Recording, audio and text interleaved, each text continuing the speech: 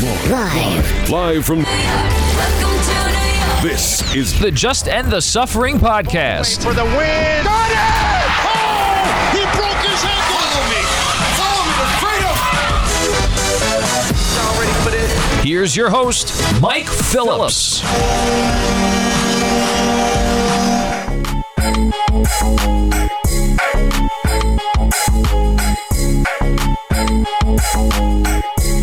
What's up, everybody? Welcome to the latest episode of the Just End the Suffering podcast featuring New York sports talk and one suffering fan. I'm your host, Mike Phelps. I got a good show for you this week. College basketball is back. We're getting ready for the season this week. We're going to do our college basketball preview with Zach Braziller of the New York Post. We're going to talk about the big headlines of college basketball, what the landscape of the season might look like. That's coming up in just a bit. We're also going to do our Week 12 NFL picks. It's Thanksgiving week. Joe D'Aloisio from the Sharp Cheddar podcast is back. We're going to do our picks, talk a little Packer football, also revisit our overrunners from the preseason, and it's not been a very fruitful one for some of us, so we'll discuss that as well. Make sure you stay tuned to the end of the podcast for our pop culture segment. We're going to do our Mandalorian coverage once again. Episode 4 recap coming your way with pop culture correspondent Sam DeRosa. But next, our opening tip. What we have to look forward to in world college basketball. My thoughts on what's coming up here with the upcoming season right after this. 3, 2, 1. Y'all ready for this? The opening tip. And here we go.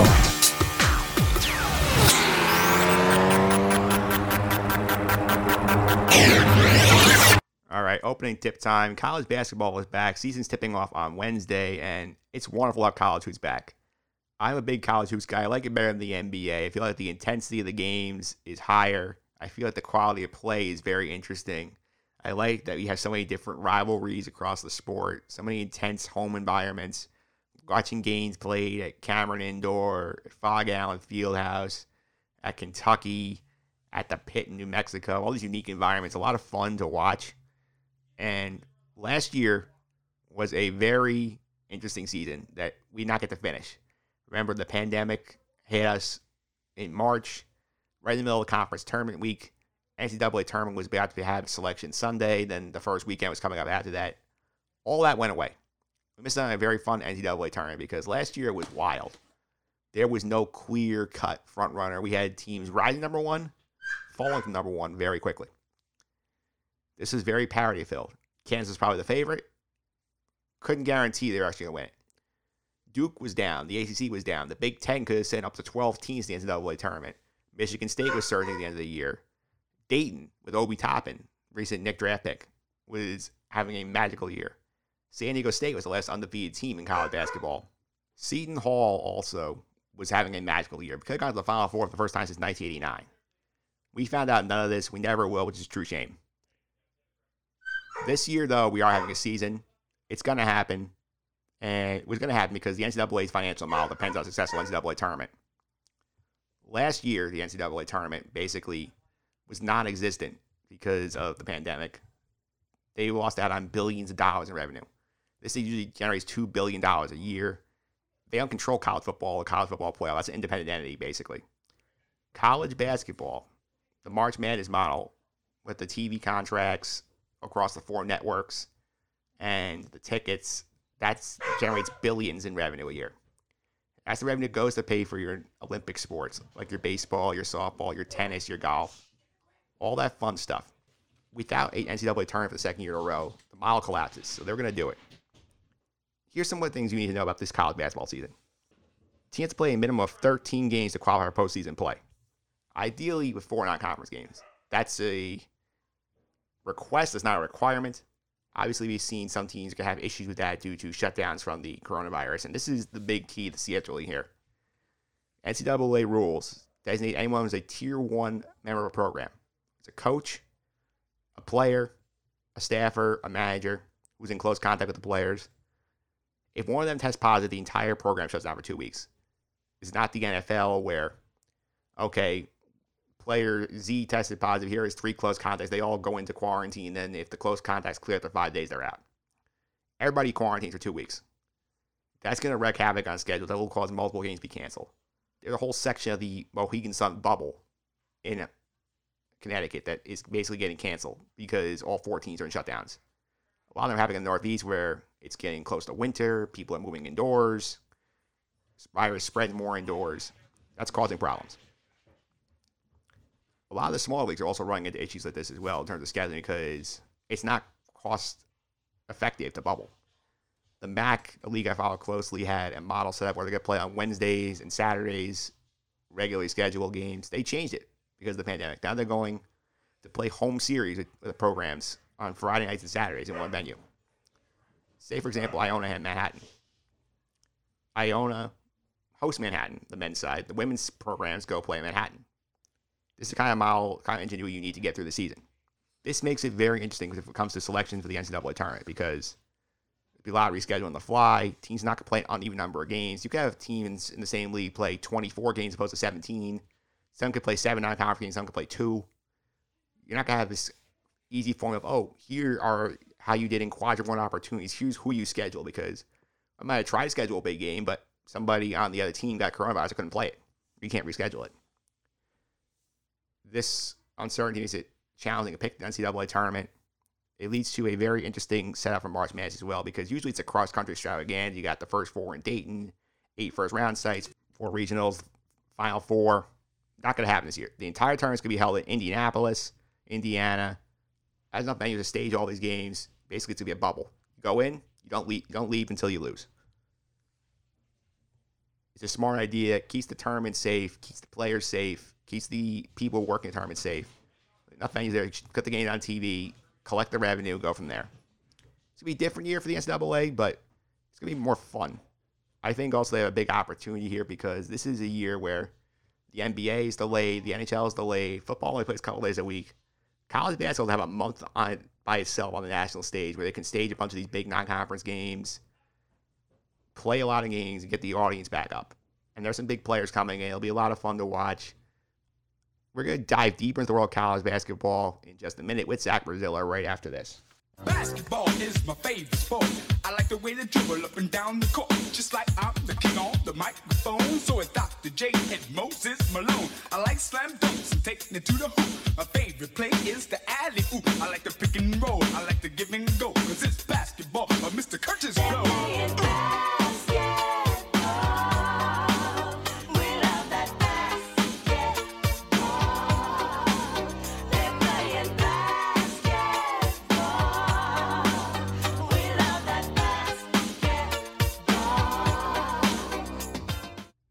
All right, we are back here on the Just End the Suffering podcast, talking college basketball season. Joining me today, somebody I spoke to back in February, in the before times, before all the craziness happened. Zach Braziller of the New York Post is here. Zach, how are you? What's up, Mike? How are you doing? Doing pretty good, and I have to say it's very interesting for me because I'm a big college basketball guy, but it's sort of weird seeing this comeback attempt to go on right now as the pandemic is surging. What's your thoughts on the sport coming back right now? I mean, it's going to be strange. There's no doubt. You're going to have games canceled frequently. You're seeing it already. You just got to be, to me, if you're a college basketball fan or someone who likes the sport, you just got to just be happy with what you get. I mean, they created a 13-game minimum because they knew this was going to happen. You know, you can't just punt the season again. We missed the NCAA tournament last year. And they have to do everything they can to get to March. And look, they've already, the NCAA has already basically said we're going into a bubble, even though they use the word controlled environment. They could move the tournament to one area in March, and it's clear that they're going to do everything possible to have a tournament. And that means you're going to go through probably an ugly regular season. You're going to go, teams are going to have 2-3 weeks where they don't play. You know, you're going to have cancellations the day of games. But to me, it's important just to try to find a way to get through this year and play a season. I mean, you look at all the other sports. College football is trying it. You know, baseball did it. NFL is doing it. NBA is doing it. I understand college is different, but it's still a business, and they still need the money, and these kids want to play. So I think he just has to accept it's not going to be anything like a normal season. Yeah, I would agree with that. You brought up the cancellations, obviously, because right now we've seen the first week of the season, we're seeing a bunch of games get canceled. A lot of programs are on pause because of positive tests, and football itself has had this spike up in college the last couple of weeks. Do you think this could be a constant problem throughout the season where we're going to see teams like in the middle of conference season go 3 weeks without playing, and then some teams in the league have 20 games played, some have 14, something like that? Yeah, I think that's probably, what's going to happen. I know the one reason for optimism that a lot of people have is now that we're really into the holiday break, and you're not going to really have kids on campus for the next 2 months, and I do think that is something that will help. I don't know if it's how much of a difference it will make, but I do know that is one reason they're going ahead with this season now. Is waiting till January doesn't really accomplish anything. It's either we're going to start now or you're going to wait till like March or something. And the Rick Pitino idea of May Madness, which I don't think is very realistic or something they would consider doing. So I do think there is some optimism that now that the campuses are basically empty, that maybe the positives will go down and it'll lessen, at least on these campuses. But we'll see. But yeah, you're gonna have cancellations. There's just no two ways about it. It's probably it's even different from college football, because college football you could have some players get positive and they can still play the game because there's so many players on the team and they're not all close contacts. Basketball, everyone's playing, practicing with each other. And so if someone's positive, everyone is basically a close contact and you really can't play. So it's going to take sacrifice. It's going to take people being really safe, being extra cautious. But I do think we're gonna have a season. It's going to be an absolutely fractured year. Yeah, it absolutely is. And right now, I think one of the big things I'm curious about as the season goes forward with the season is obviously, I think the thing I'm curious about is just some of these like top teams that we're going to see this year, because the non-conference schedule is so wacky. I think it's going to be so hard to sort of judge these teams in terms of who does what in the non-league schedule, because I think so many of these cancellations and rapid games and schedule on the flies makes it so hard to see who really is the best team. Yeah, I mean, it's like I said, it's going to be such a different type of season. You're going to have either no fans or very limited amount of fans. You're going to have teams, coming back and practicing for 2 or 3 days after a 2-week layoff playing a game. It's going to be, very, very different. It could lead to some strange results. It could lead to some big surprises. It's just going to be, like I said, I just think you have to, as you're a college basketball fan, you just have to enjoy whatever you get and kind of almost take that as gravy and just take it day by day. And like, if your team plays on a Wednesday, be happy for that game and then expect the next game to get canceled. And if you get the next game, be happy for that game. To me, it's just, you just kind of, your expectations really have to be lowered significantly for this year. Yeah, I'm definitely lowering my expectations, but I do want to talk a little bit about on-the-court stuff, and I do think it's going to be fun. I do think there's a lot of interesting teams this season. Who are some of the top teams you think could make some real noise this year? You got the typical ones, but, I think everyone's consensus top 3 is Villanova, Gonzaga, and Baylor.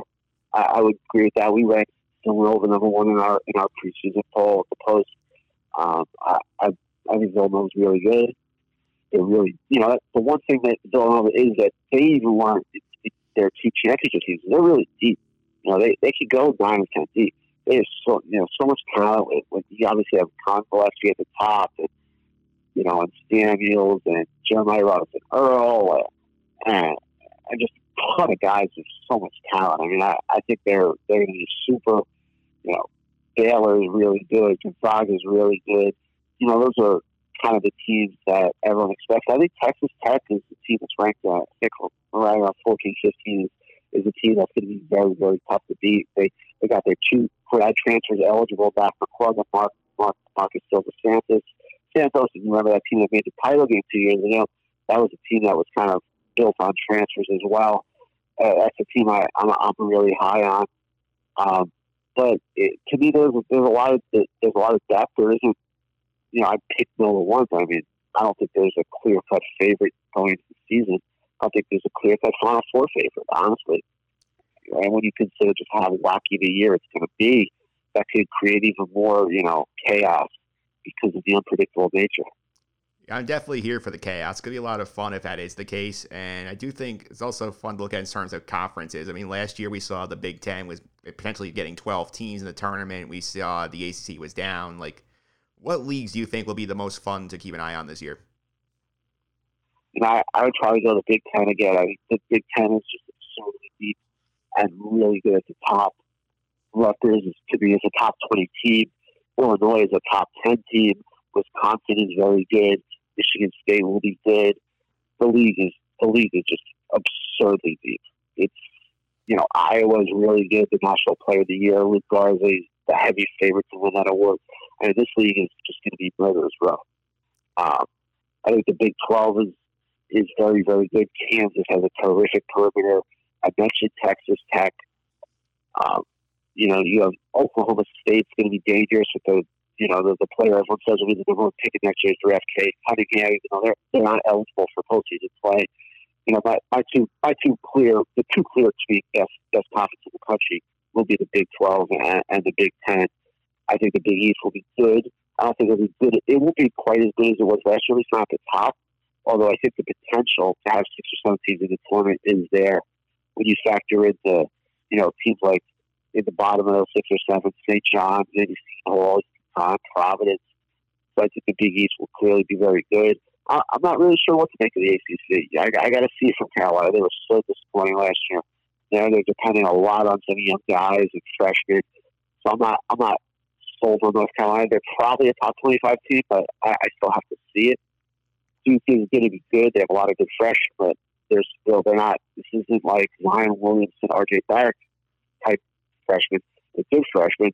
So I think Duke is good. I don't think they're an elite Duke team. I don't think they're a top 5 team.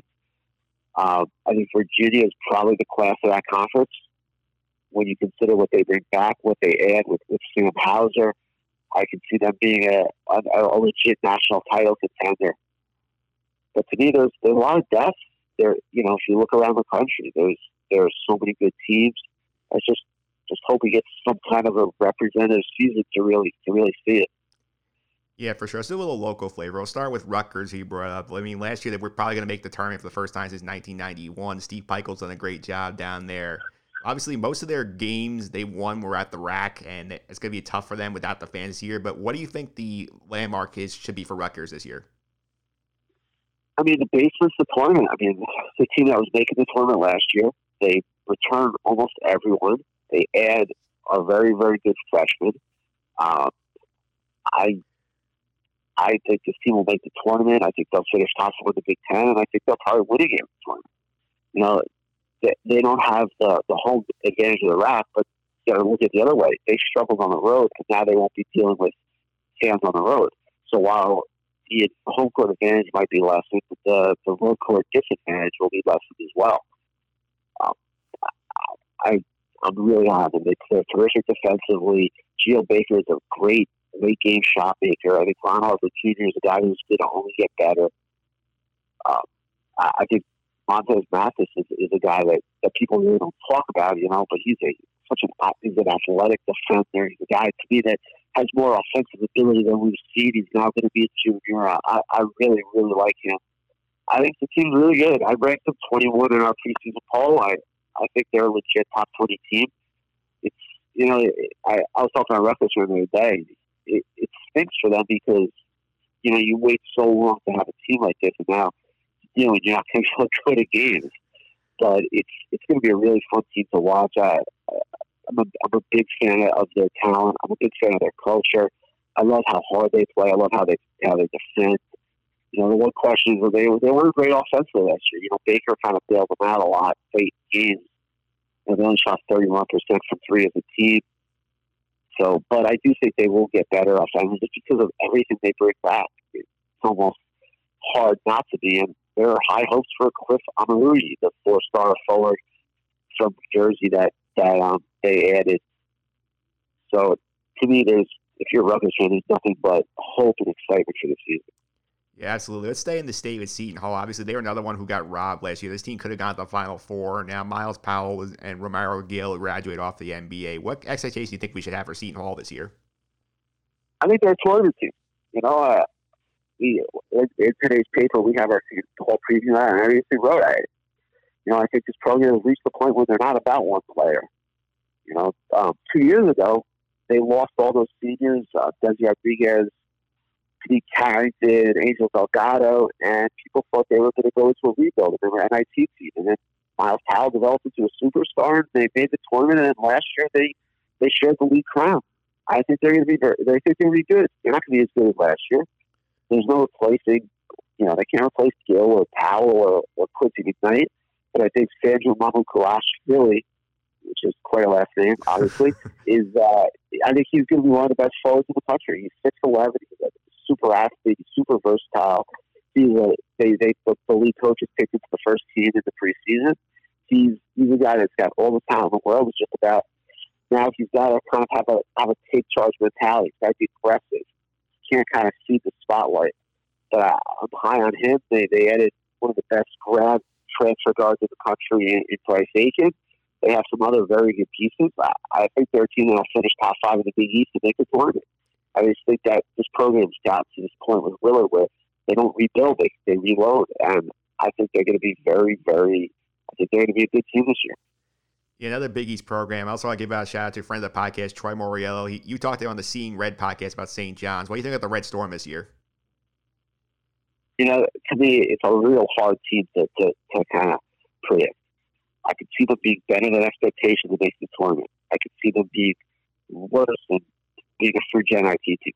It's a hard team to assess because you lose LJ Figueroa, your leading scorer, who didn't have a great year last year. There are a lot of questions. Who's going to be the go-to guy? But there is a ton of depth. Everyone loves the freshman point guard, Posh Alexander. I'd be stunned if he's not starting.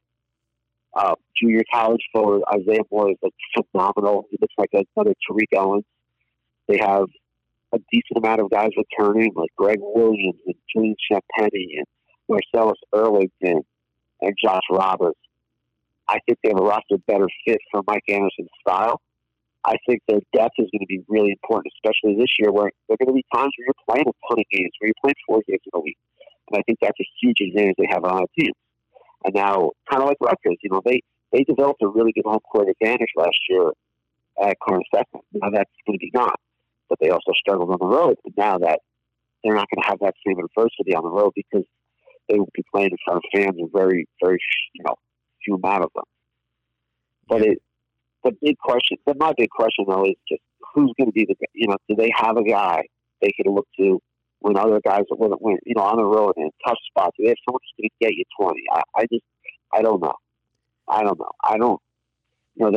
Mike Anderson doesn't think he don't need that. He likes the idea of having a bunch of different options.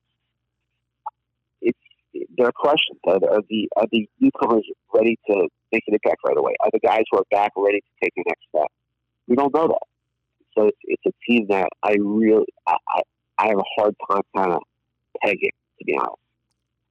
Yeah, they are. Two more teams in the local area I want to get to. I was number one, UConn coming back to the Big East after the 7-year run in the American. I think they're going to be a team that can get to the tournament in this league. I think it's also good for the Big East to have UConn back.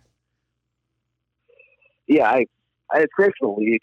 I mean, it enhances the brand. It's great for UConn, clearly. You've really seen their recruiting explode since coming back to the Big East. I think they're a tournament team. I think they'll finish top 5 in the league. I do think they could start slow, though. They're coming from the American. They're asking a lot of freshmen and young guys. The talent level they're facing is going to be way up. So I do think there is a transition and an adjustment they have to make. I don't think there's any question. The Big East is much better than the American. But I do think this is a team that will find itself. You also look at guys, Aycock, their big forward, will be back, you would think, around January, maybe early February. He'll help. R.J. Cole, who sat out last year, is a terrific guard. He'll produce. James McKnight is someone who people think has NBA potential. They have a ton of talent. They're really big inside. They have depth.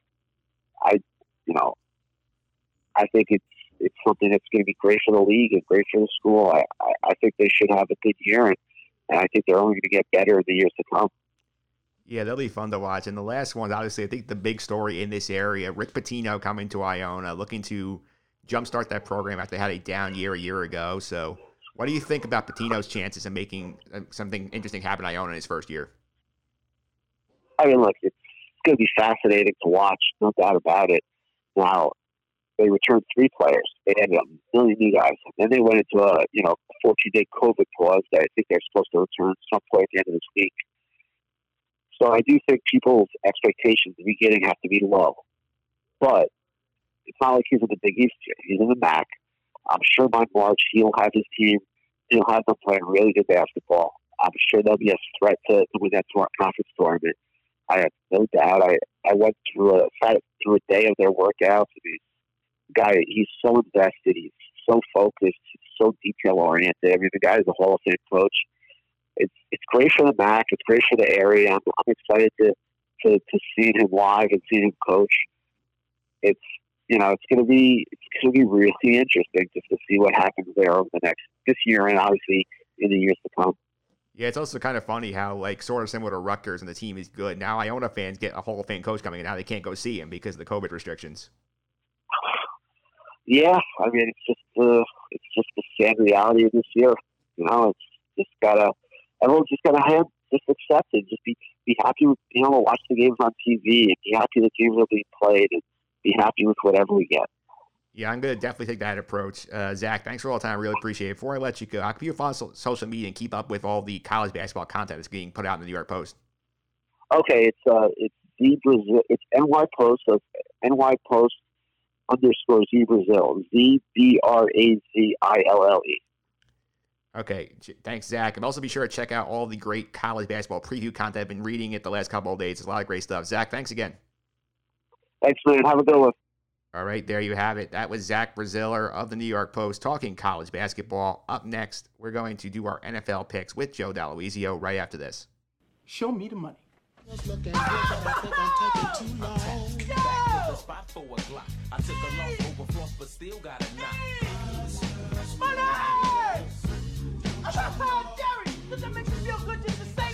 All right, show me the money. NFL picks for week number 12 are here. Thanksgiving week is here, and it's a Thanksgiving tradition now on the podcast. We're bringing this guy to talk about his Green Bay Packers and the NFL. Joe Dall'Oisio is here. Joe, how are you?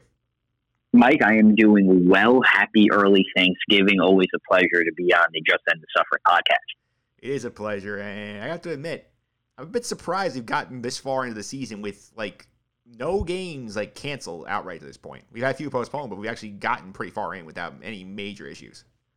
See, there's a little bit of me that's surprised, and then the other bit of me that's not too surprised with this just because of the NFL and who they are and what they do. I mean, if there was any league that somehow, some way kind of got lucky when it came to COVID, I would say it's been the NFL just because of the timing of everything, right? Yeah, you didn't have preseason. Training camp was weird. The draft was virtual, but you weren't in season. So that kind of allowed the people behind the scenes to probably really think this out, come up with the protocols that are going to work. Have they been working? It depends on who you ask. Our team's getting positive cases. Of course, that's inevitable.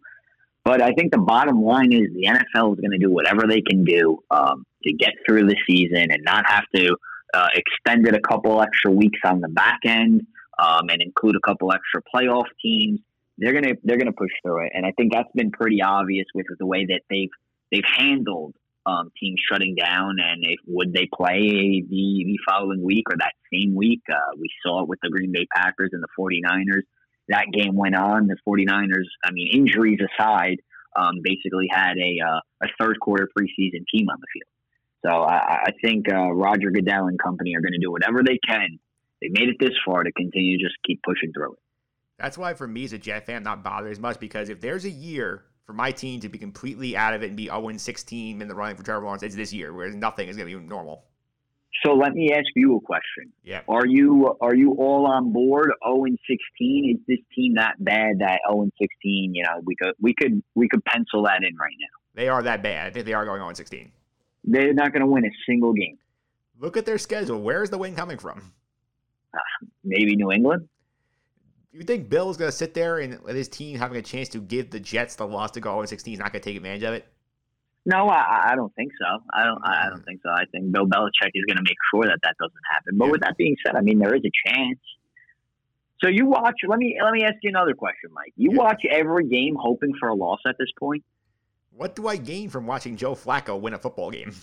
No, you're right. That just sounds miserable. I would never want to watch my football team. That's all I'm saying. Yeah. I just need to get into the mindset of a person who unfortunately roots for a terrible football organization. Luckily for me, I've been spoiled, so I don't know what that feels like. So I'm just trying to get inside the psyche here. Yeah, because I need to get rid of my terrible football coach. I need to get somebody in here who can actually coach the football team, and then we have a chance at a generational quarterback prospect, and you got to take it. Okay. This is the last question because I know you brought me on to interview me, but since you went there, you're completely done with Sam Darnold. If Trevor Lawrence is there, you take Trevor Lawrence? I do, because if you look at Sam, I mean, he's good and he's shown you flashes, but the mistakes are not improving from year 1 to year 3. I know part of that is coaching. At the same time, he's not making the right reads. He's making terrible decisions at times. He'll make those incredible plays. That's why you say, wow, he's really could be something, and then he'll make those dumb decisions that you shouldn't be making year 3. I'm going to be honest. I don't know if I run away from Sam Darnold. I think he's been really given an unfair hand here with between coaching, lack of talent around him.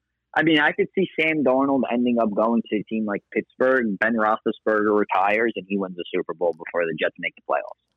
I could too. There's also the mechanics of the NFL with the contracts for the quarterbacks. It's are you paying Sam right now? Because you have to pay Sam in 2 years. You want to keep him. I know you have to pay him in 2 years, but I think you got to give him a shot with hopefully whoever that next quarterback is. And you get some talent around him. I think if you end up at number 1, you could get a haul for that pick. Everybody kind of wants Trevor Lawrence. He's made out to be this generational quarterback. No guarantee, though, if he will become that generational quarterback. With that being said, you trade out of that spot, you are setting yourself up real pretty for the next 4 or 5 years in terms of drafting. And now it just comes down to picking the right guys, which, listen, isn't an easy thing. But if you do it, you could be a very good football team for a very long time.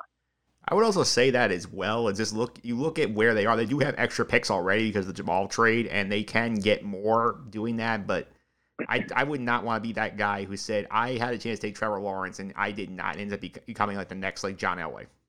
Yeah, I understand that, but it's not a guarantee. Somebody could end up picking Trevor Lawrence and it doesn't work out. That's all not guaranteed that Sam Darnold becomes what we think he could be in the right situation, because that situation may not be here. You're right. There's risks and benefits for both sides of this. I just personally think you're running away from Sam Darnold. You never gave him enough talent. He's had to deal with terrible coaching since he got into the NFL. Give him one more year. And if he sucks again, you're going to end up picking in the top already. And if there's no generational quarterback, and I say that in air quotes, like Trevor Lawrence, you have enough draft arsenal where you could make a blockbuster trade and snag somebody's potential next guy. Yeah, I also think the key, remember this here, is that Joe Douglas not draft Sam Darnold. He's not wedded to him. So I think if he has a chance to get his guy, he'll get his guy.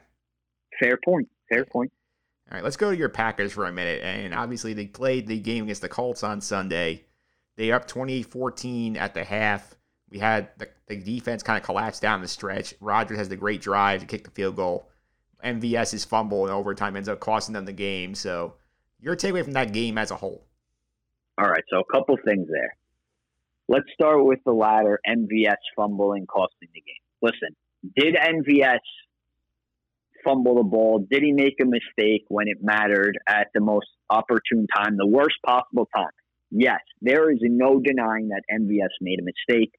It happens. With that being said, if it wasn't for MVS making that play, catching the ball to get them into that position, okay, they would have never been in overtime to set them up for in field goal range. Secondly, with MVS, if he doesn't draw that pass interference at the end of the half, the Packers don't score and take a commanding lead at halftime. So putting this all on MVS, or a lot of this on MVS, I don't think that's fair.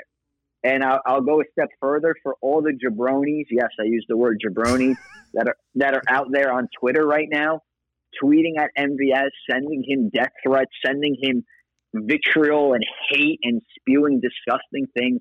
Shame on all of you. Okay, there's no place. That's why Twitter is a cesspool sometimes. It's so good for certain things. For instances like this, it's an absolute disgrace the way some people think they could talk to others. MVS has been playing a lot better. Okay, it's easy to point fingers at him, but you can't put this game on him. All right, this game was dominated by the Green Bay Packers in the first 30 minutes. Dominated by them. What happened in that second half was an utter collapse, and a great job by Frank Reich adjusting, making the proper adjustments, keeping Aaron Rodgers off the field, getting Green Bay's defense tired. Yes, the defense gave up some points at the end, but if you really think about it, there were a lot of times where the Colts, especially in that third quarter, settled for 3 points. They weren't putting up 7. All right, so the defense, yeah, they bent a little bit.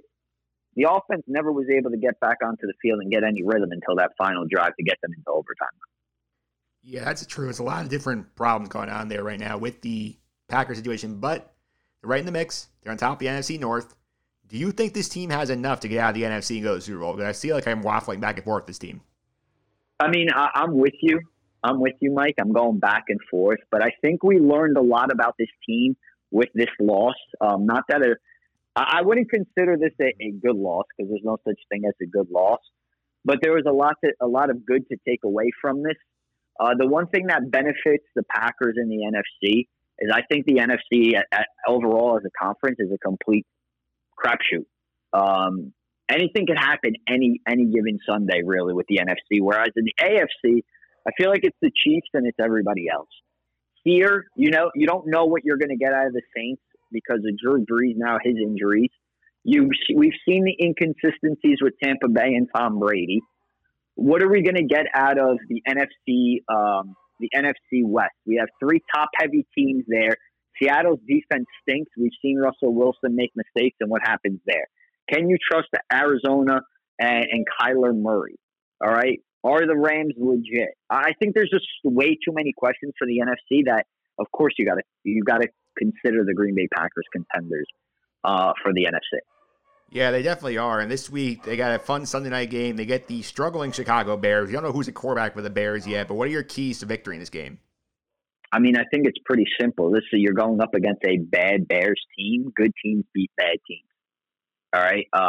It always starts with the captain. It always starts with the guy under center, and that's Aaron Rodgers, who's been having a phenomenal season. And as long as they protect Aaron Rodgers the way that they have been protecting Aaron Rodgers, this offense is really special. I mean, we got a glimpse of it in the first half, right? Of last week's game against Indianapolis. When this team is at full strength, they move the ball very well. I mean, they scored 28 points. There were several times in that first half against the Colts where they failed to execute properly, which could have led to anywhere between 35 and 42 points in the first half.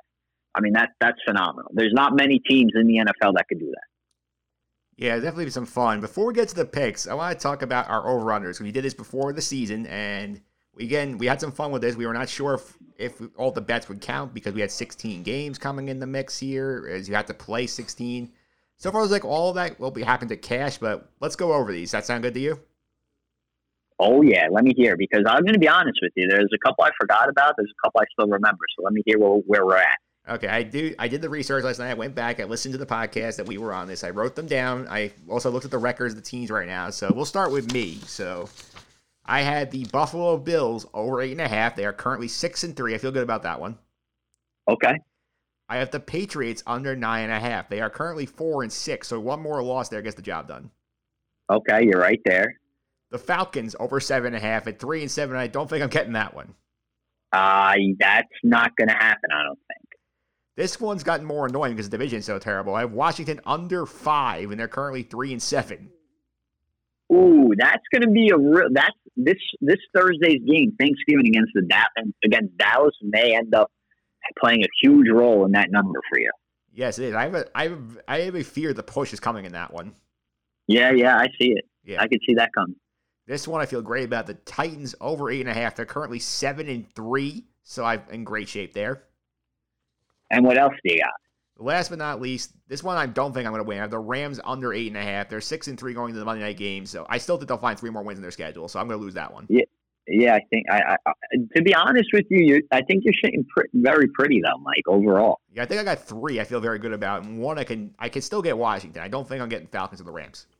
I think you're sitting real well with those. Where am I at? Okay, we'll get to yours here, and it's not quite as good as mine was. God damn it! Yeah. This one, I think you'll get. You have the Carolina Panthers over 5.5. They are currently 4-7, but 2 more wins should get the job done. I think so. I feel very confident about that. This one, you have a loss on the board already. You took the Dallas Cowboys over 9.5. Dak Prescott getting hurt you, but I mean they were not playing well with him. Yeah, you know what? I was so disappointed in this one. Now that I think about it, and I knew it was coming, and me along with every other. I'm not going to include myself in the media bunch, but a lot of people had the Dallas Cowboys representing the NFC in the Super Bowl. That we are certainly nowhere near that right now. And I don't think people realize how terrible this defense was. Because when Dak was there, the offense was pretty explosive. I mean, the weapons are there. Yeah. But defensively, woof, are they terrible. Yeah, it was not good there. And I will say, like Jim Schroeder from NFL Network, actually on the podcast back before the season, actually had the Cowboys as a Super Bowl contender as well. So yes, I don't blame him. I see where his thought process was. I was the same way. Yeah, this one's gonna come down to the wire because the win they picked up yesterday will help you a lot. You had the Broncos over 7.5. They're currently 4-7. Okay, over 7.5. This one, like you said, is definitely going to come down to the final stretch here. It definitely is. But, I mean, I don't know if I'm going to get there. Yeah, especially they're at what? They're at 4 right now. They need to go 4-1 down the stretch. Yeah, no, we're not getting there. I mean, they welcome the Saints this upcoming week on Sunday, which you never know because it's not Drew Brees. How will Taysom Hill and Jameis Winston play on the road? I kind of like the Broncos in that setting. They're not beating the Chiefs. They got a shot against the Panthers. The only thing is they're on the road for that game. They still have to play Buffalo, the Chargers, and the Raiders. I don't think it's happening. Yeah, this one's also. I've mentally put an X for that one. Okay, I put an X on this one too. You got the Browns under 8.5. They are currently 7-3. Oh, dude, I am so wrong about the Browns this year. Yeah, and I'm actually finally happy that I'm wrong about the Browns.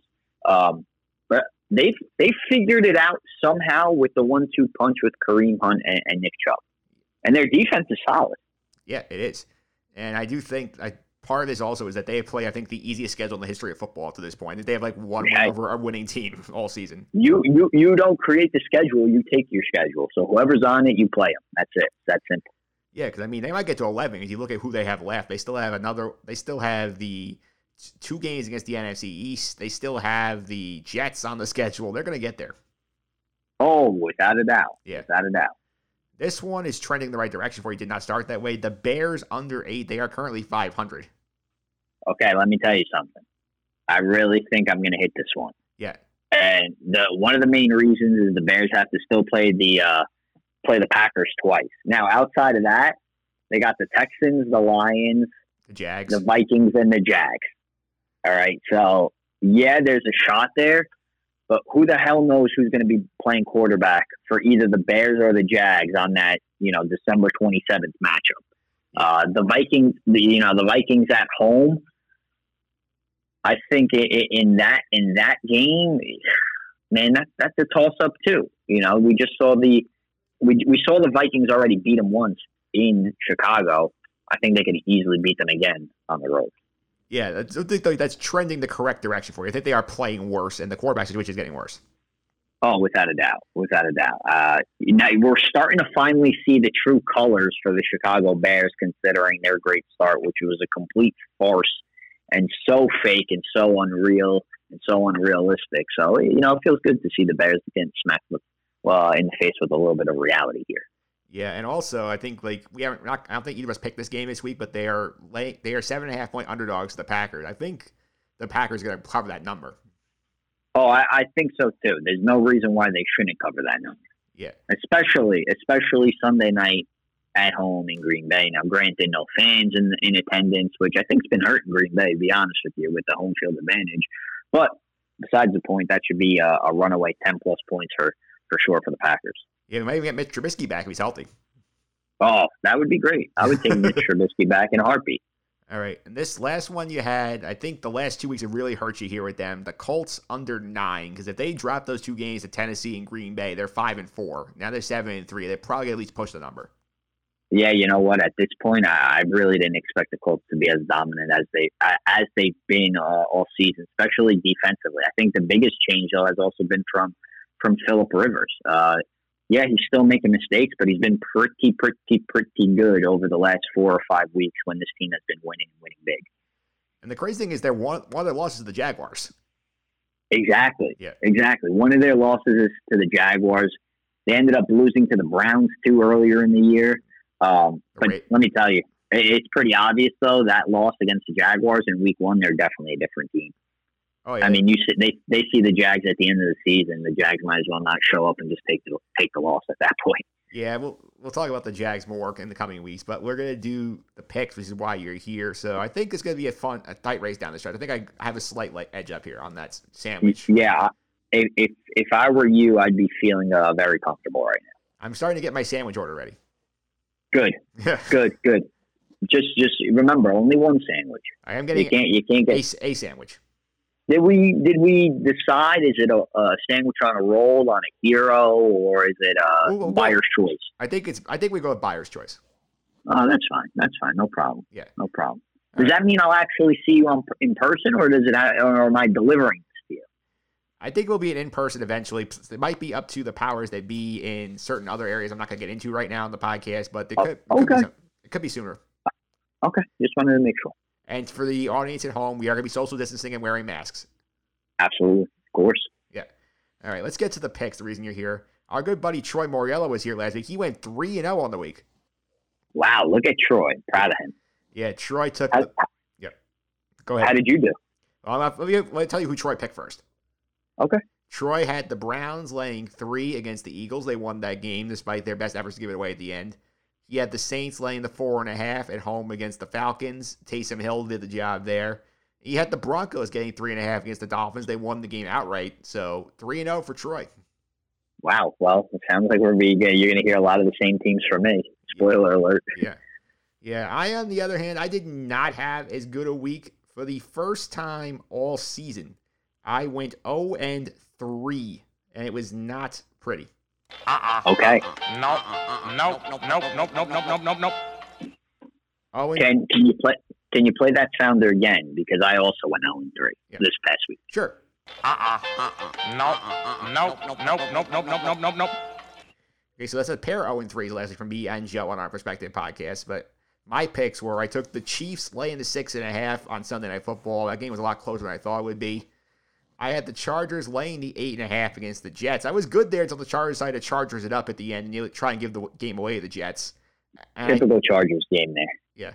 Yeah, because I felt very good in that game. They were up like 21-6 early, and I was feeling good. And then the Jets all of a sudden came out at halftime and started throwing bombs and hitting them. And then they had that drive at the end where they were trying to win it. Not great. They did exactly what they've been doing all season long, choking games up at the end. Yep. Damn shame because they got a franchise quarterback there. They do. He's really good. And last but not least, you're going to be mad at me. I took your Packers again last week. I took them getting the 2.5 against the Colts, and they blew. And we know we're going over that one. Let me tell you something. You got to stop taking the Packers. I am 2 times now that it's 2 times you take the Packers, and they've lost both games this season. The third time. Enough. I don't want to listen. I don't want to listen to the podcast again if I know you're taking the Packers. You may be the kiss of death here. Yeah, I felt very good about that. I'm like Rodgers on the road getting points. Like that's great. Yeah, that's great. It didn't work out. Should have worked out, but it didn't work out. It did not work out, but on the year, here are the standings. The Challengers are 19, 13, and 1. There's a one push in there thanks to Kevin Walsh and the Browns a couple of weeks back. I am 21 and 12, so it is really tightened the last week. Wow, look at that. You sure you want me to give my picks? Because I'm 16 and 17 on the year right now. Yeah, with 3 picks every single week.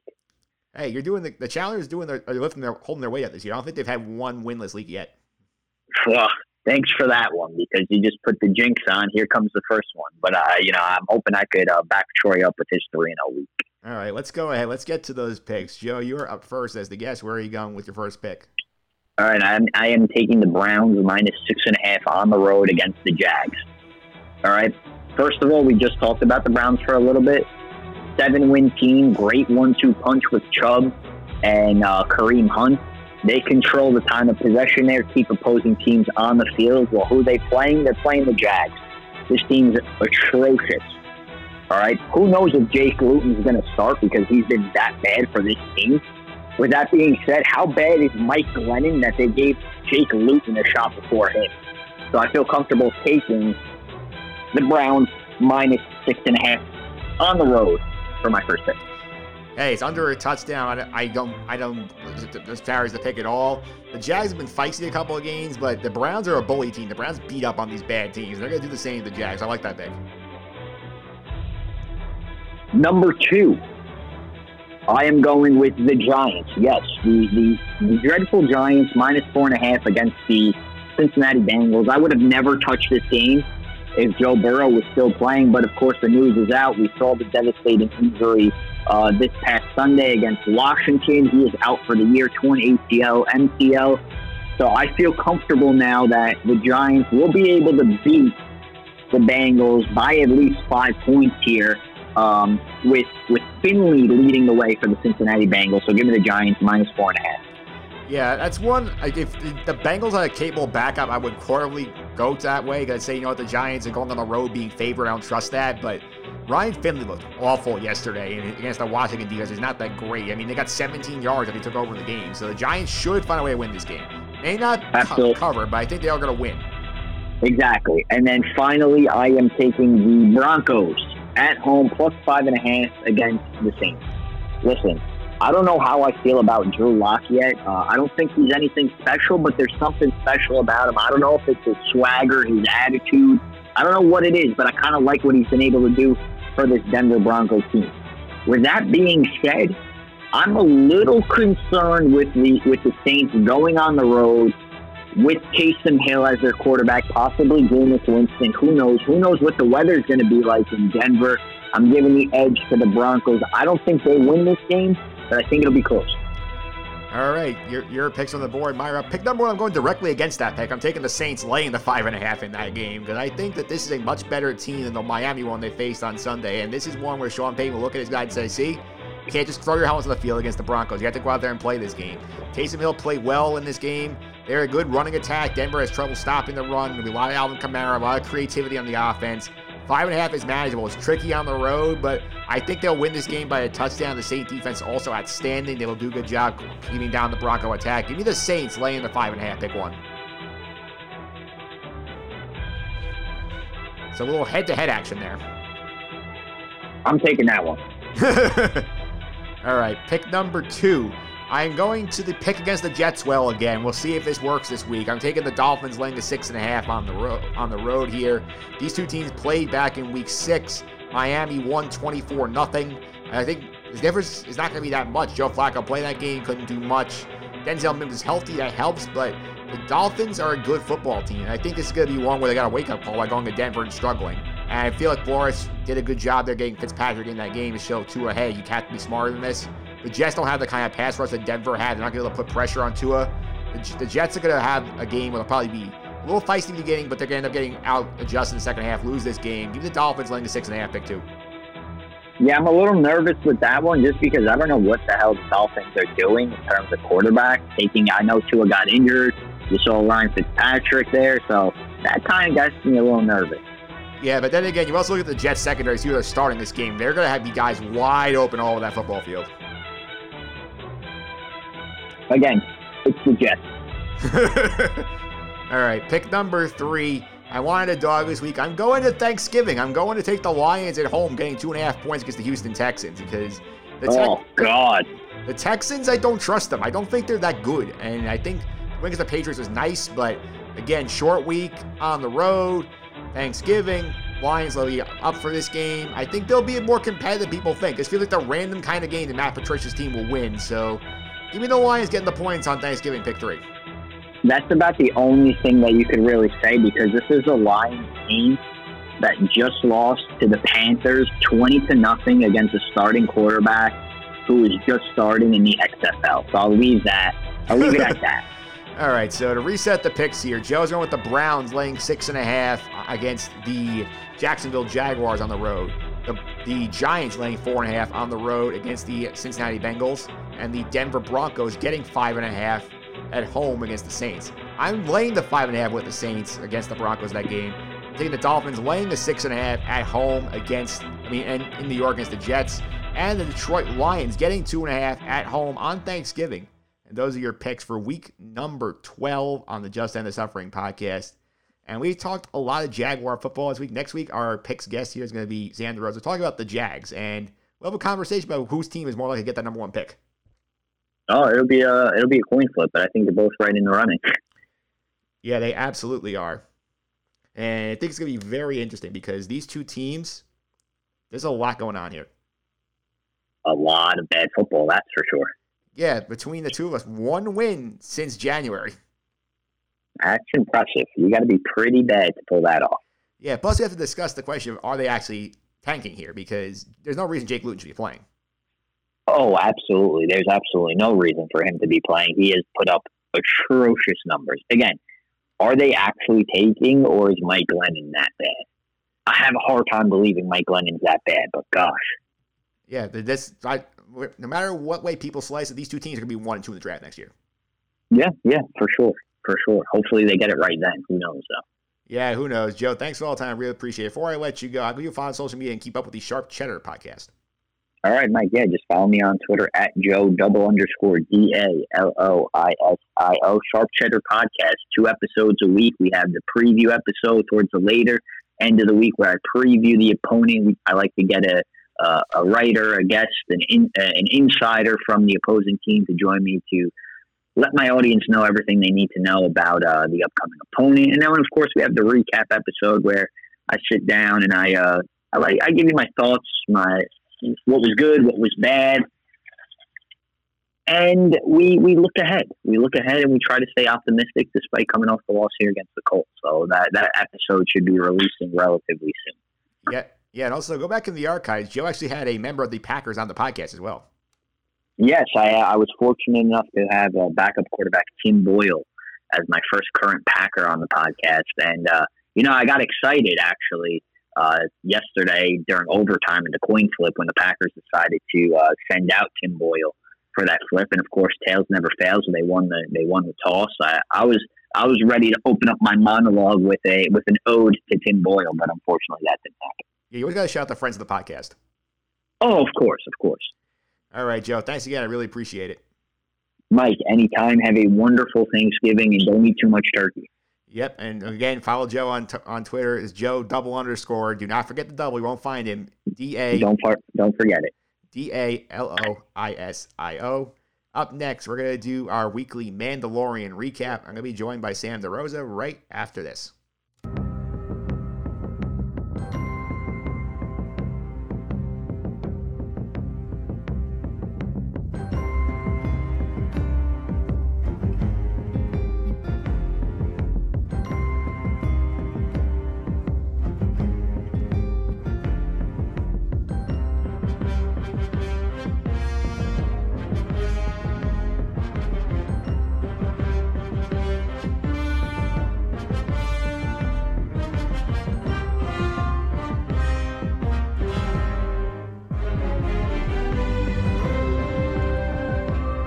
We are back here talking Mandalorian Chapter 12, The Siege. Joining us today, our pop culture correspondent. We just referenced her a bit in the pick segment. Sam DeRosa is here. Sam, welcome back. How are you? Hi, thanks for having me. I'm so excited. Yeah, and people, long-time listeners to this podcast know that the first time I ever talked about Mandalorian on this podcast was with you way back in November of 2019. Oh my God, 2019. If only we can go back to pre-COVID life, huh? Yeah, definitely to go back to that. But like last time we were talking about this, we were breaking down Disney Plus, the first episode of Mandalorian had come out. We had just seen Baby Yoda enter our lives, and now he's become a cultural icon. Oh my God. And I'm not going to lie to you. I put up my Christmas tree already because, COVID. And I have one ornament on my tree, and that one ornament is Baby Yoda. I'm not going to lie. Yeah, I need to get that Baby Yoda ornament. Where did you get yours from? I got it from Target. It was like $3. I was like, let's go. I'm excited. If it's going to be anything, it's going to be a Baby Yoda tree, and that's what I have. Yeah, that's always good. I have the Lego set, like the little like brick heads one of Mando and the child, so I need to build that. Oh, that sounds like fun. I love Legos. Legos are something you never grow out of. No, absolutely not. I have like a stack of like sets that I haven't had a chance to build yet. There was recently one that just came out. I think they had the Sesame Street house, the first, Ooh. like with the Sesame Street minifigures. So I'm nostalgia. I have to get it. I want to get that too. It's stupidly, Legos are expensive. Yeah, well, I save on other areas of life. I will not get into what they are, but I do budget for the Legos. You know what? That's a great thing. I must not budget correctly if I'm not budgeting for Legos. So I think you're winning this life right now. Yeah, once maybe Lego Master Season 2 we'll get into more of the Baby Yoda and have a Baby Yoda challenge. That'd be so much fun. Yeah, and we talked about The Mandalorian back then. We were the first on the Baby Yoda craze, and he'd be a breakout star, and you've been watching this season so far. What do you think of the season to date, the first 4 episodes? I mean, I just really love this season, excluding, I know you're probably going to put the spoiler thing, but excluding the spider thingies, holy moly, those give me the heebie-jeebies as much as I sound like a 1950s human being. But I've loved this entire season already, and I don't want it to end. Yeah, only 8 episodes again, but they're I think Pete and I said a couple weeks back, maybe they had ideas about 7, then they had to stretch episode 2 out into the Frog Lady episode, but I think this one was sort of a nice throwback of season 1. Oh, it was a really great throwback, and I feel like I'm super privileged to be your correspondent for this episode. I watched it and you were like, oh, come on, or whatever. I'm like, yes, this is great. This is the best episode so far of the season, possibly, for forever. Just kidding. I'm just hyping myself up. Yeah, for the audience, a little bit inside baseball here with the podcast. So Sam and I were talking off the air. We're trying to figure out what week to do this. We started we'll do week 4, and then I'm sitting here watching, and we see we're back on tomorrow. We have Grief Karga there. We have Cara Dune there. We have Antics with the Child. This is a perfect episode. This is probably what we started with.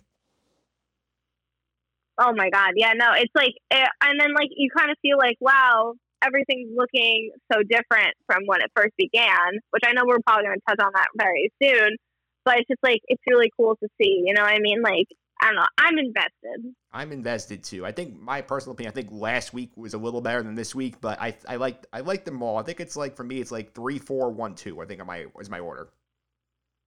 I still like 4 the best, not just because I'm on this one, just for the throwbacks and everything, but also for the little tease at the end as well. They do, and we're gonna go ahead now. We'll go ahead and play the spoiler warning.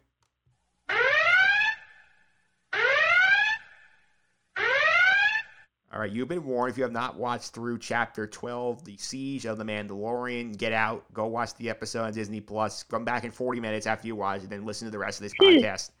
But I will say, definitely fun. And I want to start at the top here because we have this episode, I think, is probably the most Baby Yoda heavy of the season. We start out on the Razor Crest with Mando teaching Baby Yoda how to be an electrician, and somehow he has not taught this child what they're seeing the red wire and the blue wire is. Yes, I thought that was so cute and so funny, equally, because you bond with people you're with, and it's just Mando's really bonding with the child, he's becoming Daddy Mando, which I shouldn't say, but I said it and I went with it. Yeah, well, Daddy Mando was not very kind to his kid because he got his kid electrocuted. okay, tell me when you used to help your dad out or whatever, and he's teaching you things and you may mess up. It's just like, it's a learning experience. A little electrical shock to the system is a learning experience. Yeah, I guess. But then again, like, this kid is 50 and he has no idea what the colors red and blue mean. That is true, but they explained why. So he's like 50, aka like 5. Yeah. Maybe even 2 years old. But it's fine. It's fine. Yeah, it's fine. And when we still need to get the Razor Crest fixed because we still have the duct tape job that Mon Calamari did the last episode. So we go back to Navarro. Oh my God. Our very first planet. And it was cool to go back. Yeah, like I was saying before, like, I just thought it was so cool. Like, I didn't, honestly, like, I went back to the first season to just, like, review what it, like, looked like. And it had a glow up. The only glow up of 2020. Yeah, they won 2020, Navarro. They really have conquered the spirits here because, like, the first season we see a lot of Navarro. It's basically like a hum for bounty hunters and outlaws and Scum Valley. Now we come back and it's like a legitimate trading post. It looks like they got like a nice little farmers market going. There's a school. Mm-hmm. It's a much better community. Yeah, it really is. And it's just like they want to keep making the entire planet like good again, you know? So I thought that was like, you know, they still have the same mission for the end all be all kind of deal. Yeah, so we go back to there. We get Grief and Kara doing back again. And I love Grandpa Grief, how he's so excited to see the child again. That was so cool. It was so awesome. But you know me, I think hopefully I said it last time, but like Kara's probably like one of my favorite characters of the like series / the whole franchise because she just is like just an ass kicker basically, and it's awesome. Yeah, and Kara's kicking ass again. Now she is the marshal of the town because, like, sort of like our buddy Cobb Vanth back in episode 1, she's in charge of keeping law and order in this town. And we do have a fun moment with her. I think they were trying to do their own sort of baby Yoda dynamic with her, where they had her making friends with the lemur. Oh my God, that thing was like hella ugly, but also super cute at the same time. And I'm like, I don't get this, but whatever. I'll just let it in there. It was kind of like a fluffer piece. Yeah, it was a little bit of a fluffer piece, and we do find out while they're there, they're going to get the ship prepared, and we drop the ship off, and we have a meeting there of the mines, Mando, Kara, and Grief, and their goal here is, obviously, we're cleaning up the planet. There's one more Imperial base you haven't been able to purge. You got a couple hours to kill. Why not help us? So, once again, the formula of the show sticks up. It's like Mando rolls into town. There's a problem. Now he's going to try and solve the problem. I think this is a good problem to solve. It was a great problem, and it was a problem that they didn't realize how big it was that they destroyed. So they fixed a huge problem. Yeah, they did. And they also have another person with them, and this is another throwback to the pilot of the series. We get the return of Mythrol, the first bounty Mando captures. Now he's trying to work off his debt as Grief's bookkeeper. Oh my God, he's so annoying. Like, I'm sure, like, that actor just does a good job because I'm just so annoyed. Yeah. Like, the entire episode where you're just like, dude, why doesn't he just get shot? But, like, then again, it's, like, trooper shooting and they have no aim. Yeah. But, like, he was just so annoying. Before we get back to him, like, what do you think of the joke last week when one of the Mandalorians said that the stormtroopers couldn't hit the broadside of a speeder, and we saw them miss everything last week? Yeah, no. I thought that was so funny, like, because I feel like that's just, like, a running joke in Star Wars, like, the community, you know? And then them just saying that is, like, perfect. I mean, they also had that, was it season 1 where they were just trying to shoot the can and they couldn't shoot it and they were, like, 2 feet away or whatever? Yeah, it was something like that. Yeah, so I feel like they, like, keep making little jabs at it, but they still don't, like, learn. Their aim still sucks. Yeah, they absolutely are. And Mythrol coming back in, I mean, played by Horatio Sanz, a funny comedic actor, and they did a good job as episodes sort of like subverting your expectation, because a lot of times when you bring the reformed bad guy along with you, they have this theory like, oh, we're waiting for him to turn on them, screw on the first chance he gets, but he stays loyal the whole time. So good on him. Yeah, right. I like how Grease is just like, oh, I'll take 100 years off your sentence, and he's like, a 300-year sentence, and he's like, I'll add another 30, and I'm just like, I don't know. I just thought it was kind of amusing that they're like dealing in life sentences than, you know, money or anything. Yeah, I just found it interesting that his skill set when he's keeping the books and now all of a sudden he's picking the locks at the Imperial base. It's a curious choice to bring him along. Right? They just knew he could do it, I guess. We'll just leave it with that. Yeah, so before we start this mission, by the way, of destroying the Sith base, we do have to take care of Baby Yoda because we can't bring him along this dangerous mission. Last week, we saw him hang out with the Frog Lady. This week, we see him go to school. That was, like, really, really cute. Oh, my God, it was so funny. Yeah.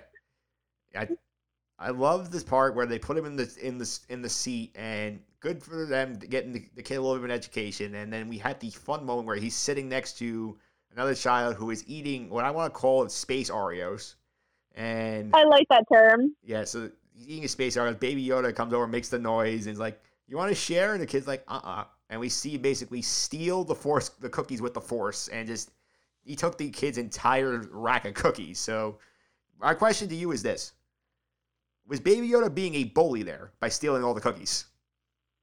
Hell no. In reality, he's like, what, mentality like 2? It's just like toddler tantrums. So, of course, he's going to use the Force to get what he wants. Any toddler who had the Jedi ability or used the Jedi way would totally use that. I would use it now as a full-grown adult, knowing the circumstances. I would steal cookies from a child, and I don't even regret saying that out loud. Speaking of the Oreos, did you hear they're making gluten-free Oreos next year? Yes, I'm very excited for it. I was like, first off, they're already vegan because there's nothing like really real in there anyway. And I'm like, sucks that they're not gluten-free. And then like a couple weeks later, gluten-free Oreos. I'm like, perfect. I like let it out into the universe. Yeah, I mean, I'm a big Oreo guy myself. I love all the flavors. And like, I think right now the ones I have in my pantry, I have like the Halloween Oreos, I have caramel coconut Oreos, and I have the USA Olympic Oreos that they rebranded as just American Oreos because the Olympics got postponed. Oh man, well, I haven't had Oreos since 2014, so it's been a while. I'm looking forward to having an Oreo again. Yeah, it will be fun, and Baby Yoda has his Oreos, and I will say the kid who had his Oreo stolen very, very, calmly did not try and get all the Oreos back. Yeah, I guess he just knew, Yeah. He saw the Force being used. He didn't want to have the Force being used against him. Kids are smart. Is this the first time we've seen Baby Yoda use the Force this season to get the cookies? Yeah, it definitely was. I was going to totally bring that up, too. That's the first time we saw it, because I've been, waiting for him to use it. Like, every episode, there's, a spot where you're like, he's going to use it, and then nothing, and then this is the first time we've seen him use it. I feel like the theme of Baby Yoda this season is basically all about him eating. I feel like we see him eat something every single episode. That's very accurate. When he got left with the lizard family, I was so nervous that he's going to eat the rest of those little eggs, and then, it's going to be bad news there. It's for Baby Yoda. Yeah, although with the rest of the eggs, when he saw the egg hatch, is when his eyes just popped like, "Ooh, another baby!" He got so excited. He was very cute with that too. Yeah, but then part of me is like, he's just gonna eat it. I don't know. I just had not positive thoughts for it. Yeah, I also forgot to mention this episode early at the top of it when they're eating the broth in the ship, and we see Mando lift his helmet to eat the broth, and Baby Yoda's face like, "Ooh, what's under there? I haven't seen that before." Yeah, no, it's just that was really interesting because he knows he'll never show his face, but he trusts him enough. You see it they're so comfortable with each other that he's comfortable enough to eat in front of him. Because before in the past seasons he doesn't even eat with anybody just so he can't remove his helmet. Yeah, he always eats on independently. I mean, even last week when they went to the cafe on Trask, and he says, "The kid will eat. I'm going to trade information." So he wouldn't eat in front of all those people. He eats in front of Baby Yoda now. Yeah, I'm just curious, after his conversation with the other, quote-unquote, Mandalorians, if he, realized that his way isn't, the more popular way kind of deal. It's a very old way of thinking. I wonder if that had something slightly to do with it. Yeah.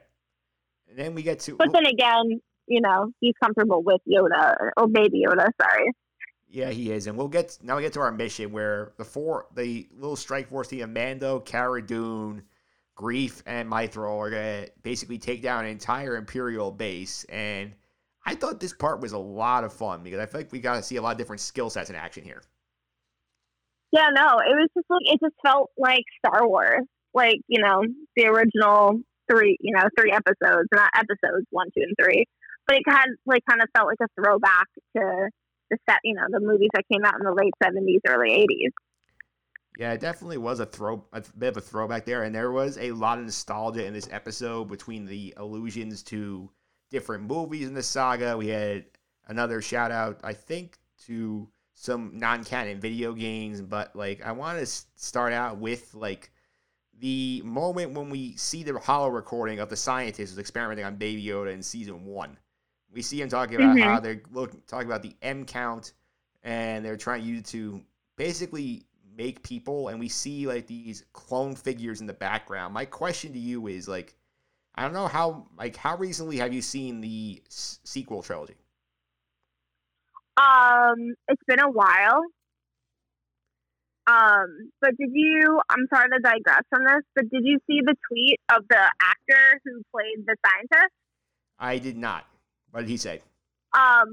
So I watched it again. I watched the episode again today, and then all of a sudden, like, my Twitter page is like full of like Mandalorian stuff. But I don't want to mispronounce his name, but his name, so I apologize if he ever goes out to hear this. His name's Omid Abtahi. They said fulfilled a lifelong Star Wars dream. So he tweeted, I remember being 10 years old and seeing a hologram for the first time and thinking, cool, I want to be a hologram one day. And it's like, well, the galaxy responded. So like, it's like, I thought that was like so cool.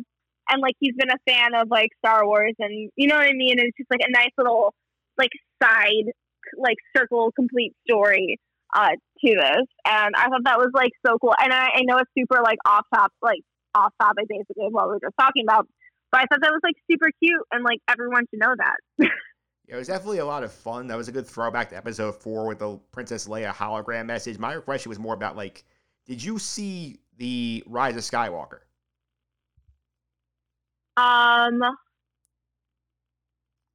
Which episode is that? The movie you're talking? Yeah, 9? yeah. Oh my god! Yeah. The newer. Is that the second newest one or the newest one they have? The one that came out in 2019 that Stanko and I absolutely took a dump on because it was horrible on the podcast. Oh yeah, no, I've actually just recently watched it when it came on Disney Plus. Yeah, what was your take on that?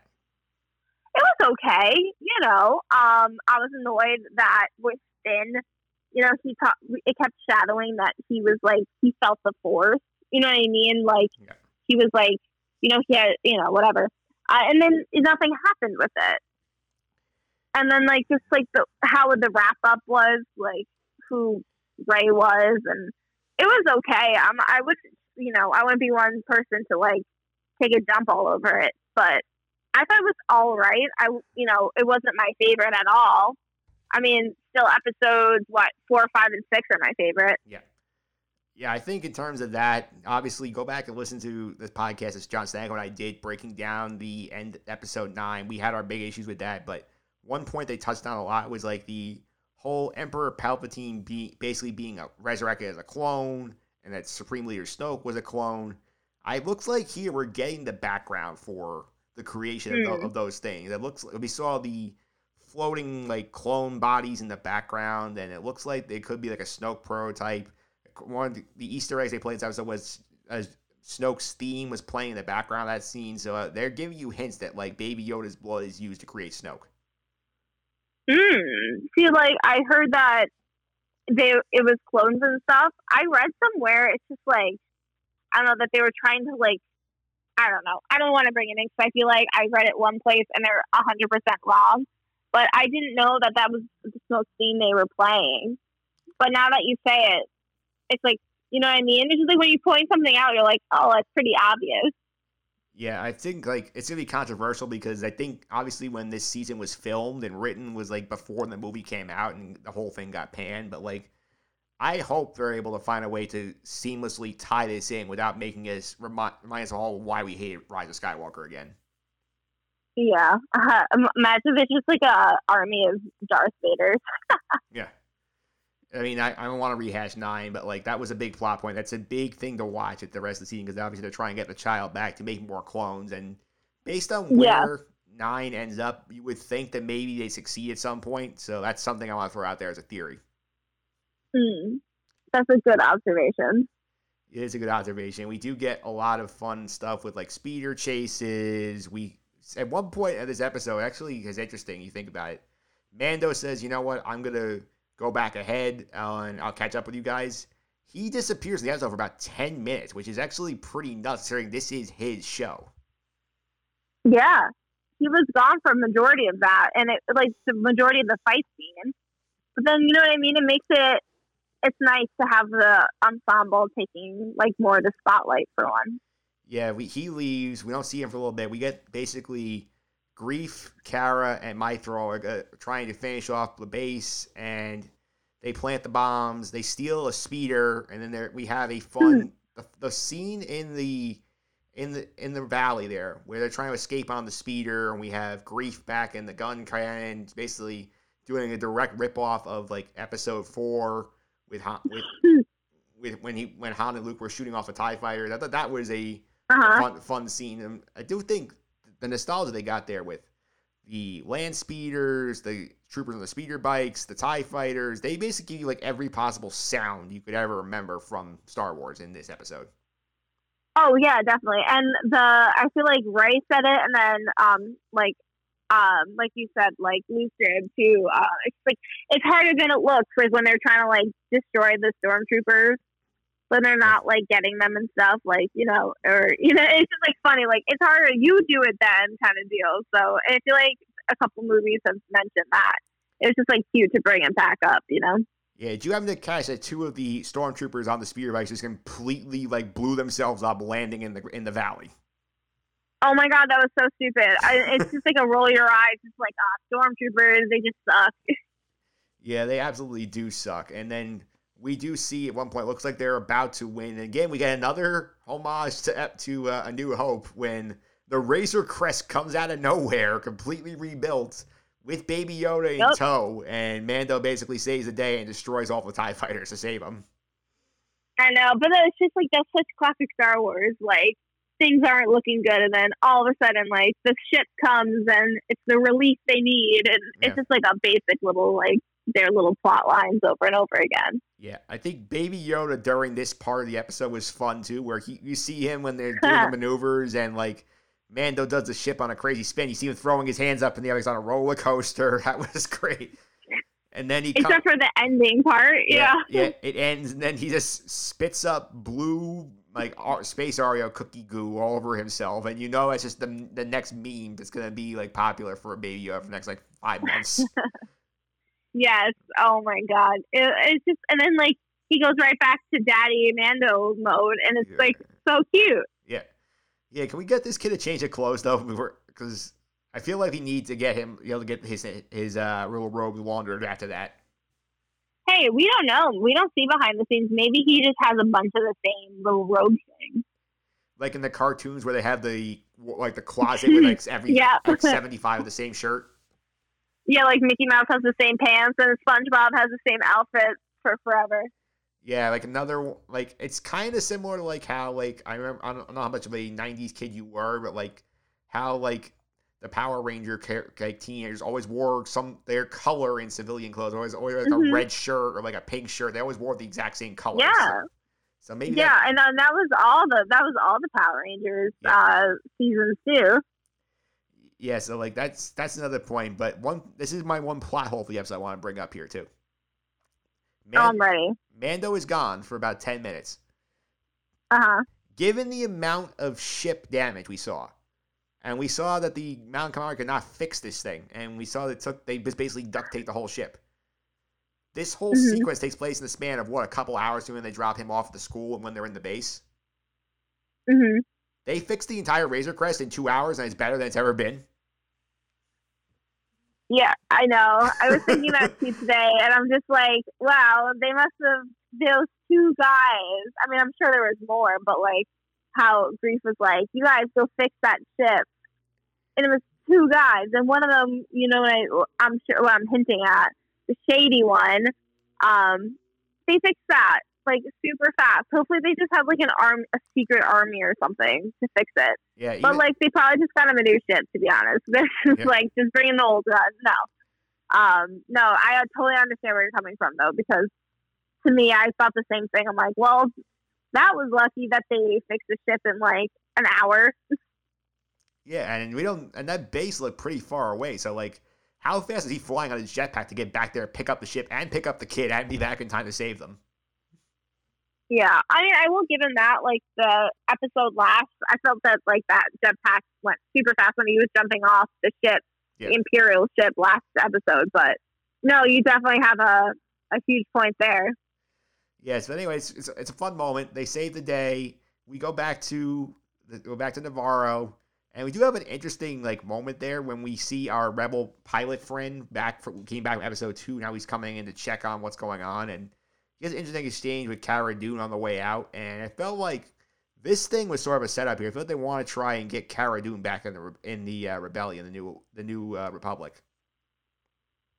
Yeah, I mean, like, I don't know. I like her there, but if we get more Cara time, you know, I'm going to be more for that, to be honest.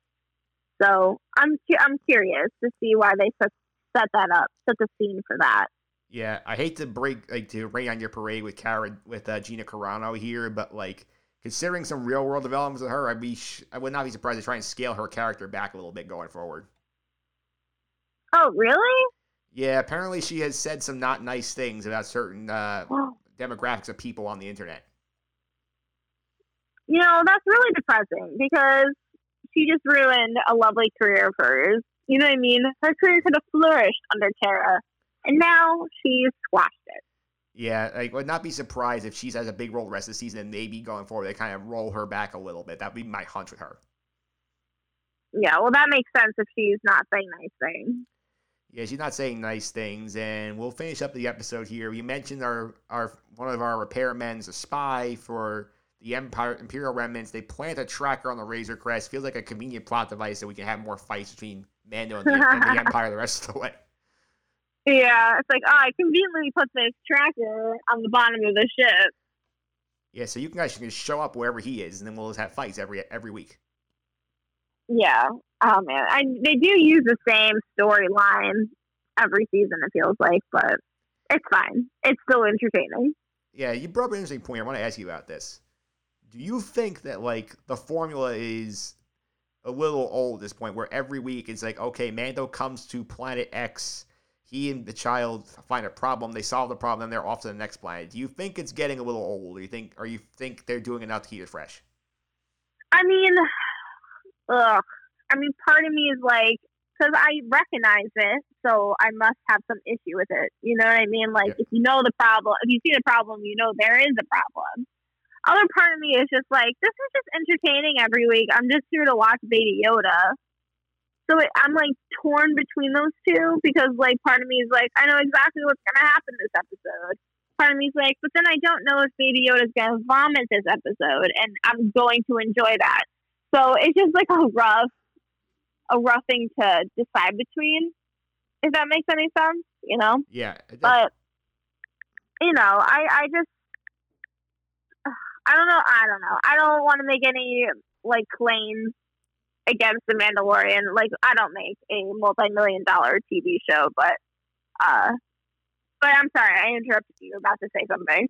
No, that's fine. I was just checking on something about the end of the episode because we do see Moff Gideon there receiving the message, and we see he's on the ship, and we end on him, and they're building some kind of armor in the background. At first glance, I thought this looked very like Darth Vader clone-esque, but apparently this is another Easter egg linked back to one of the Star Wars non-canon video games about the Death Trooper. Apparently that's the armor they were referencing there. Oh, really? See, like, I never played the Star Wars game, so I feel like I'm missing out on such a significant amount of information, you know? Yeah. Like, I barely watched Clone Wars, which I'm actually want to start very soon. But I thought that too, and then you see the mask, and it's like, it doesn't look like Vader. Yeah, it doesn't. It's like these are like Death Troopers. They were in like several of the video games that are quote unquote legends now. They're not canon, but I think they're bringing some stuff in that they like. I think we'll see more of these guys. I would not be shocked if they're the big army we get at the end of the season. That'd be fun. And then I hope Mando just punches the living bejesus out of Moff Gideon because he's hella annoying. He's not even like the best villain. He's just an annoying villain. Yeah, Giancarlo Esposito does I think he does a good job. He makes you hate him that much. Yeah, I know. I bet you he's like one of the nicest people ever to meet too. Like that's always what happens. The more annoying and the more like angry I am with somebody, I feel like the more like the nicest person they are. Like, you know, the more nice they are kind of deal. That wasn't English, but here I am. Yeah, and that's basically it for the episode. Next week, we're set up for a very, very fun episode. This might be one that the rumors going on the internet are that this is going to be titled The Jedi, Chapter 13.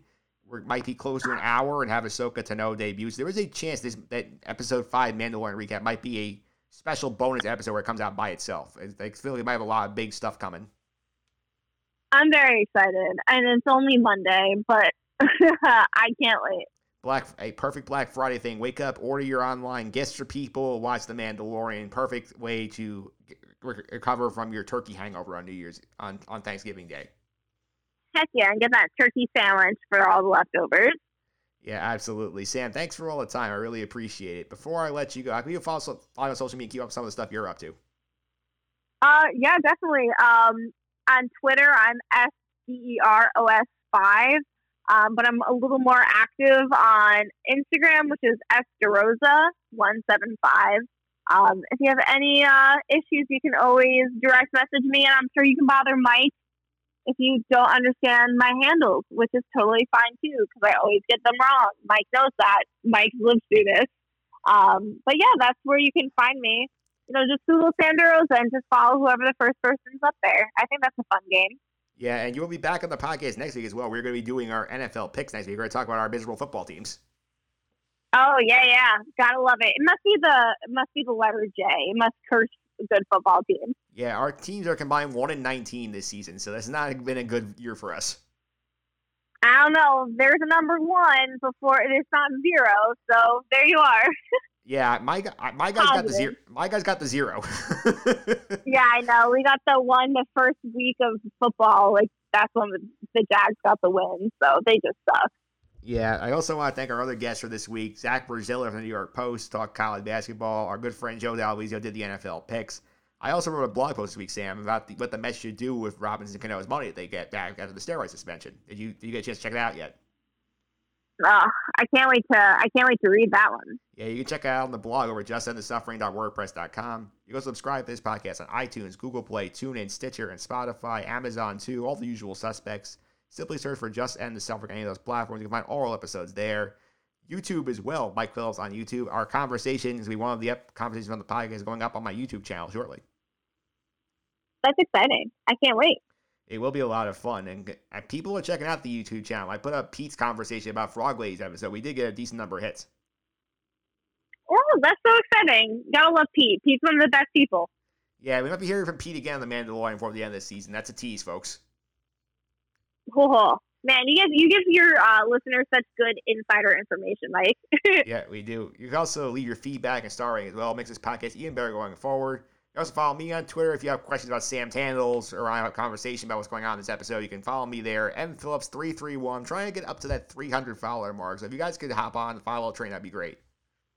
And that will do it for the episode. Coming up next week on the podcast, we're going to do our Mets offseason preview. We're going to do the NFL picks with Sam. We're going to have some more fun. Until then, I hope you have a better week than the Ravens fans.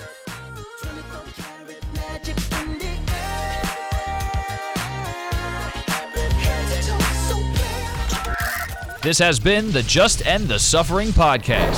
I'm out.